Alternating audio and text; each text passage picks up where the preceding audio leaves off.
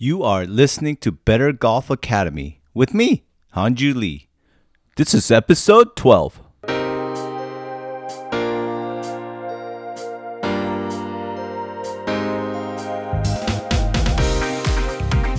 Well, hello everyone. Okay, here's the thing. We all want to get better at golf. But for whatever the reason, our game just doesn't improve. Sound familiar? Okay, well, I'm here to share the best secrets of improving your score. This podcast is not about giving you swing techniques or swing tips, but it's about giving you specific strategies, a tangible plan, and fun ways to improve your score. So welcome to Better Golf Academy podcast. You ready? All right, here we go.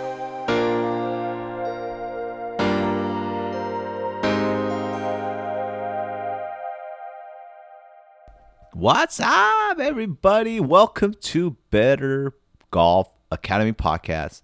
I am your host, Hanju Lee, and welcome to 2020, everybody. Yeah. Hey, I don't know about you, but I'm a huge New Year resolution guy. I don't know why. I just like the idea of a fresh new start. You know what I mean? Like golf. Who decided that golf should be divided into two 9-hole rounds?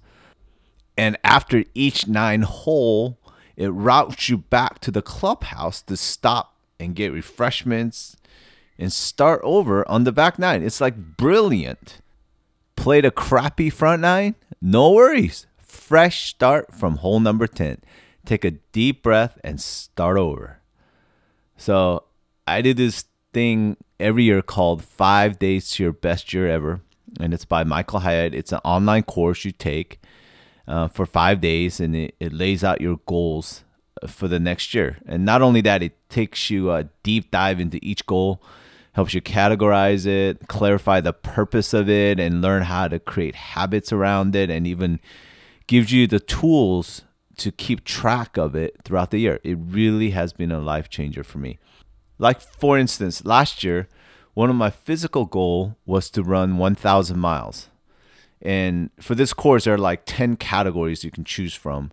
They're like spiritual category, intellectual, emotional, physical, marital, parental, social, vocational, avocational, financial.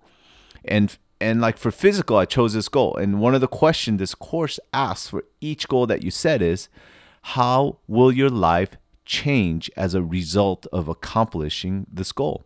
Which I think is a great question.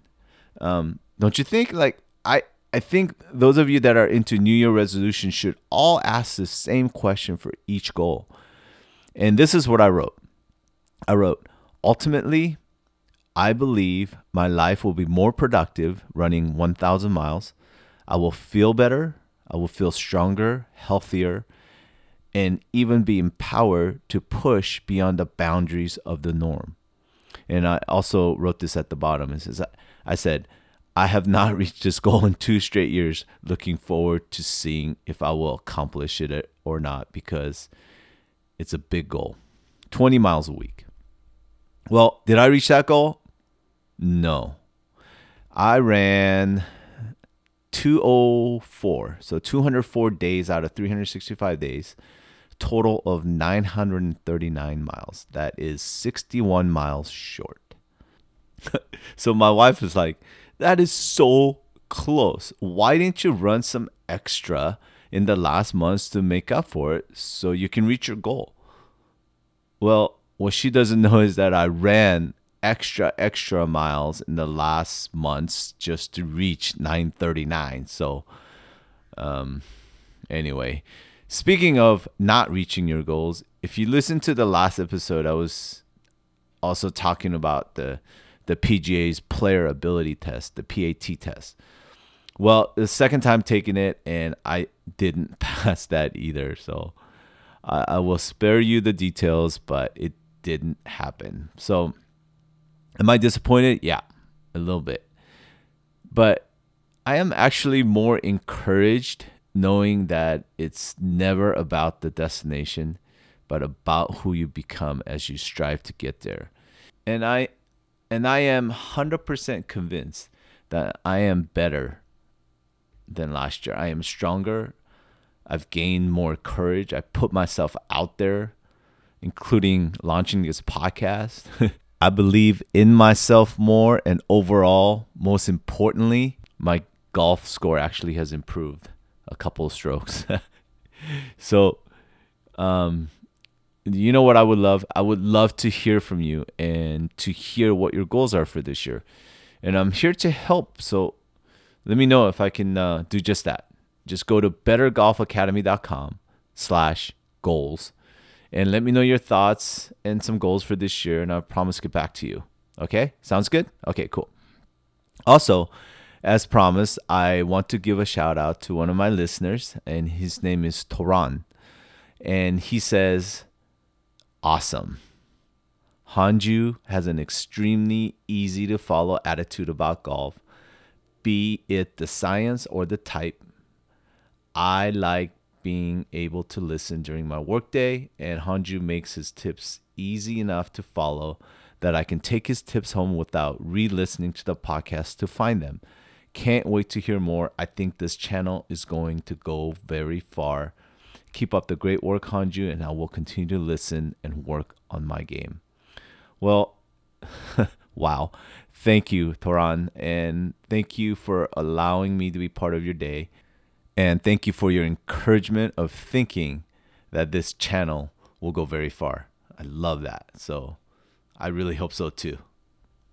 So it's a new year, and I thought it would be a good time to talk to some people that are deciding if they want to take on this crazy game.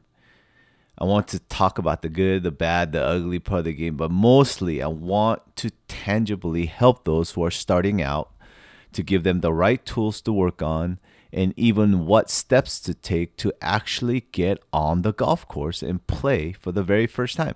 I know this game can be super intimidating and scary sometimes because of all the unknowns. So I want to expose some of the myth and give you some simple guidelines to get you ready and out on the course playing. Yeah? Does that sound fun? Okay, so also, like, for those faithful listeners that are saying, well, I don't think I need to hear this since I already know how to play and I'm out there all the time. I think it still might be helpful, and it will also be awesome for you to hear, because I know you know someone that's thinking about or even starting to play but haven't taken the steps to get out on the course. So here we go. Okay? So how to prepare to play for the very first time. For me, I started playing around age 10, and I say playing, but I wasn't really. I just picked up a club and started swinging at the ball, right? So my dad had these wiffle balls. You know what those are? They're like plastic golf balls that have holes in them, so you can't hit them very hard and far. You can hit them hard, but you can't hit them far. They just don't go anywhere when you hit them.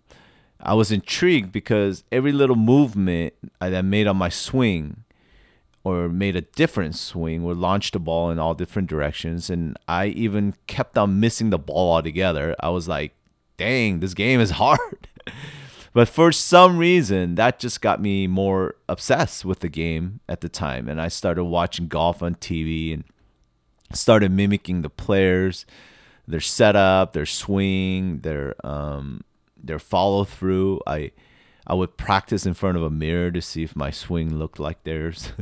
Then I would go back in the backyard and try to hit some more balls with the modified swing, and on and on and on. And I started reading books and magazines, and soon I became more obsessed with this game. And I had no other friends that played. It was just me and my dad, and he was kind of going through the same thing minus the obsession. But him and I would hit balls in the backyard, and eventually we got pretty good at it, meaning we stopped whiffing the ball. you know, whiffing, right? Whiffing is such a funny word. When a golfer attempts to strike the ball and misses it completely, it makes a noise. And you know what that noise sounds like? It sounds like this. Whiff. It's the funniest thing to witness. Okay, and then it happened. My dad said, we are ready to buy some real golf clubs. So we went to local Kmart and bought a half set which was like a junior set. He had like a 5-iron, 7-iron, 9-iron, and he had like a 3-wood and a driver. And when I say wood, it was really wood. The brand I remember was called the Golden Bears or something like that by Jack Nicklaus. He helped brand it, and he was the best golfer in the world. So how could you go wrong? So not really knowing anything, we drove to the local course, and we knew they had a practice range, like a driving range, and we've seen people hit balls there, so we wanted to do the same. So that's where my story really begins. And from the driving range to the first tee on the real golf course, really it's a whole nother journey and story. So let's tackle that.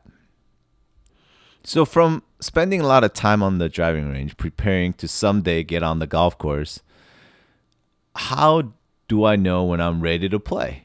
Like for me, there were 4 key components that happened on the practice range that gave me enough confidence to say, okay, I am ready, and help me eventually step out on the golf course. So number 1, I made contact with the ball 100% of the time with every club.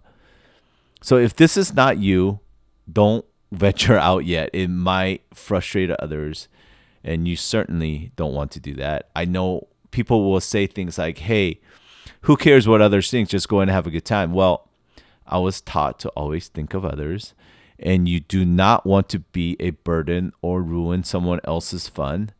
So when you're whiffing the ball and hitting it all over the place, so they will never invite you back. So don't go out yet. Okay, trust me. Number 2, when I make contact with the ball, it goes where I expect it to go most of the time. Okay? So have you heard of the term army golf? It's when your ball goes left, right, left, right. You waste a lot of time and everyone else's if you cannot somehow control where the ball is going. You hit in the hazard, end up with your group being the search party. It's no fun for anyone, not even you. And those golf balls are expensive.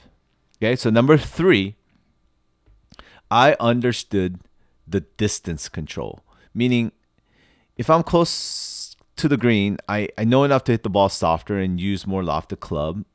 And I have a pretty decent concept of chipping, and I can get my ball closer, not overshooting it way past. And I just want to make sure that I'm not being a danger to others. And number 4, I have a decent feel around the green when it comes to putting, that it doesn't take me more than 3 putts to get the ball in the hole.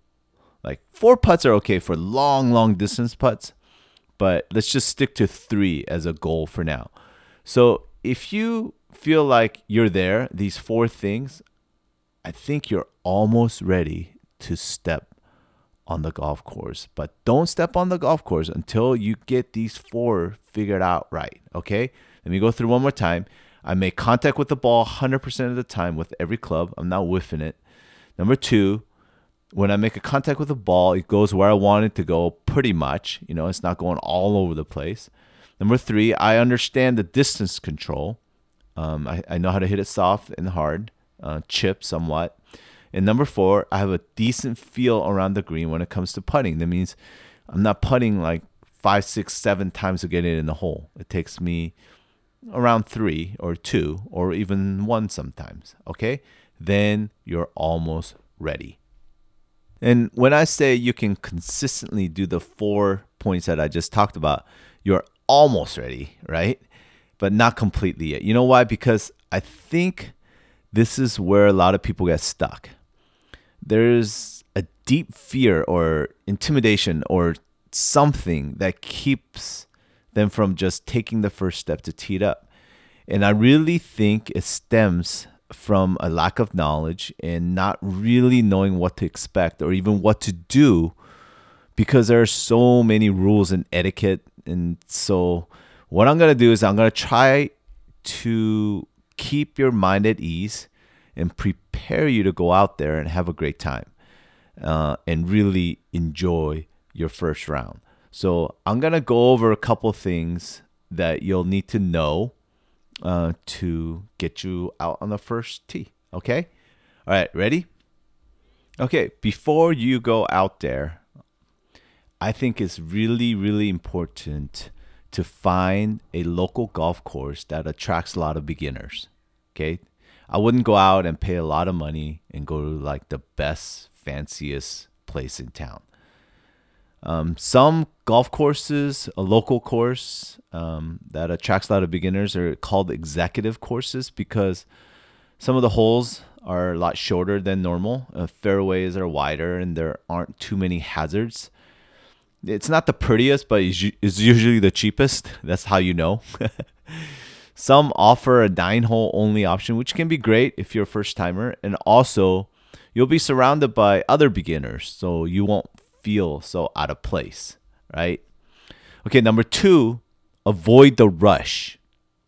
Make a tee time in the late afternoon or during a weekday.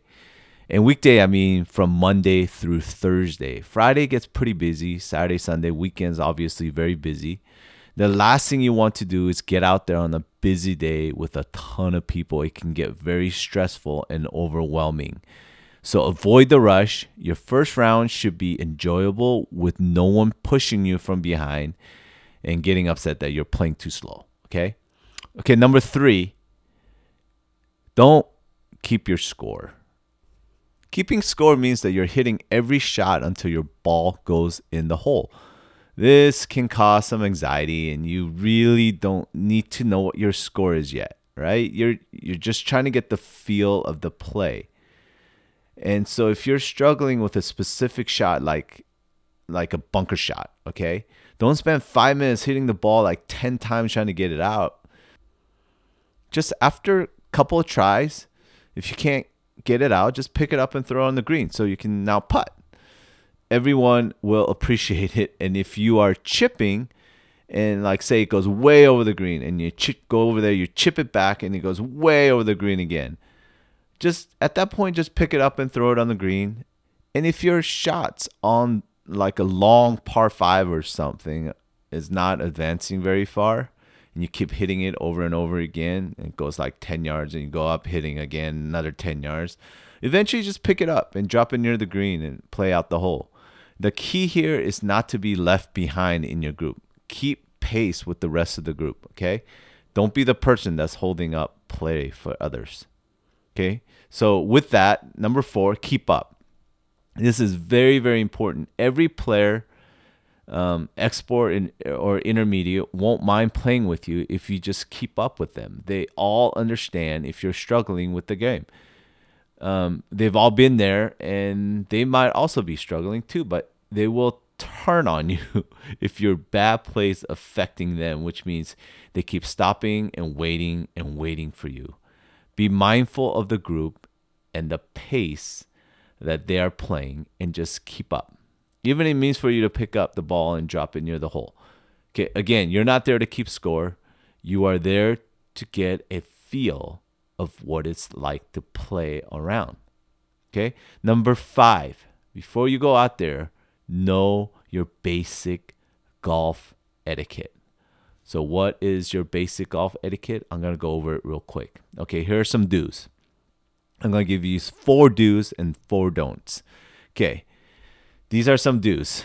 Okay, this include taking care of the course. Okay, repair the ball marks on the green. Okay, ball makes a mark on the green when it lands on it. So it's important to flatten it out so that other golfer will always putt on a smooth surface. Okay. Second, replace divots. If you take a big chunk of grass on your downswing, replace it with the sand or replace the grass back in the divot you created. Some courses tell you just to replace it with the sand. They don't want the divot back on there. Okay, third, rake the bunkers so that the next person that ends up in it has a smooth, easy lie versus being stuck in the footprint hole or something that you created in the sand, right? Okay, and then the fourth, have the player who is farthest away from the pin hit the next shot. Do not swing at the same time. Let them hit first. This causes distraction. So it's a little etiquette. It's something to just keep in mind. Number one, just really taking care of the course and always being mindful of people.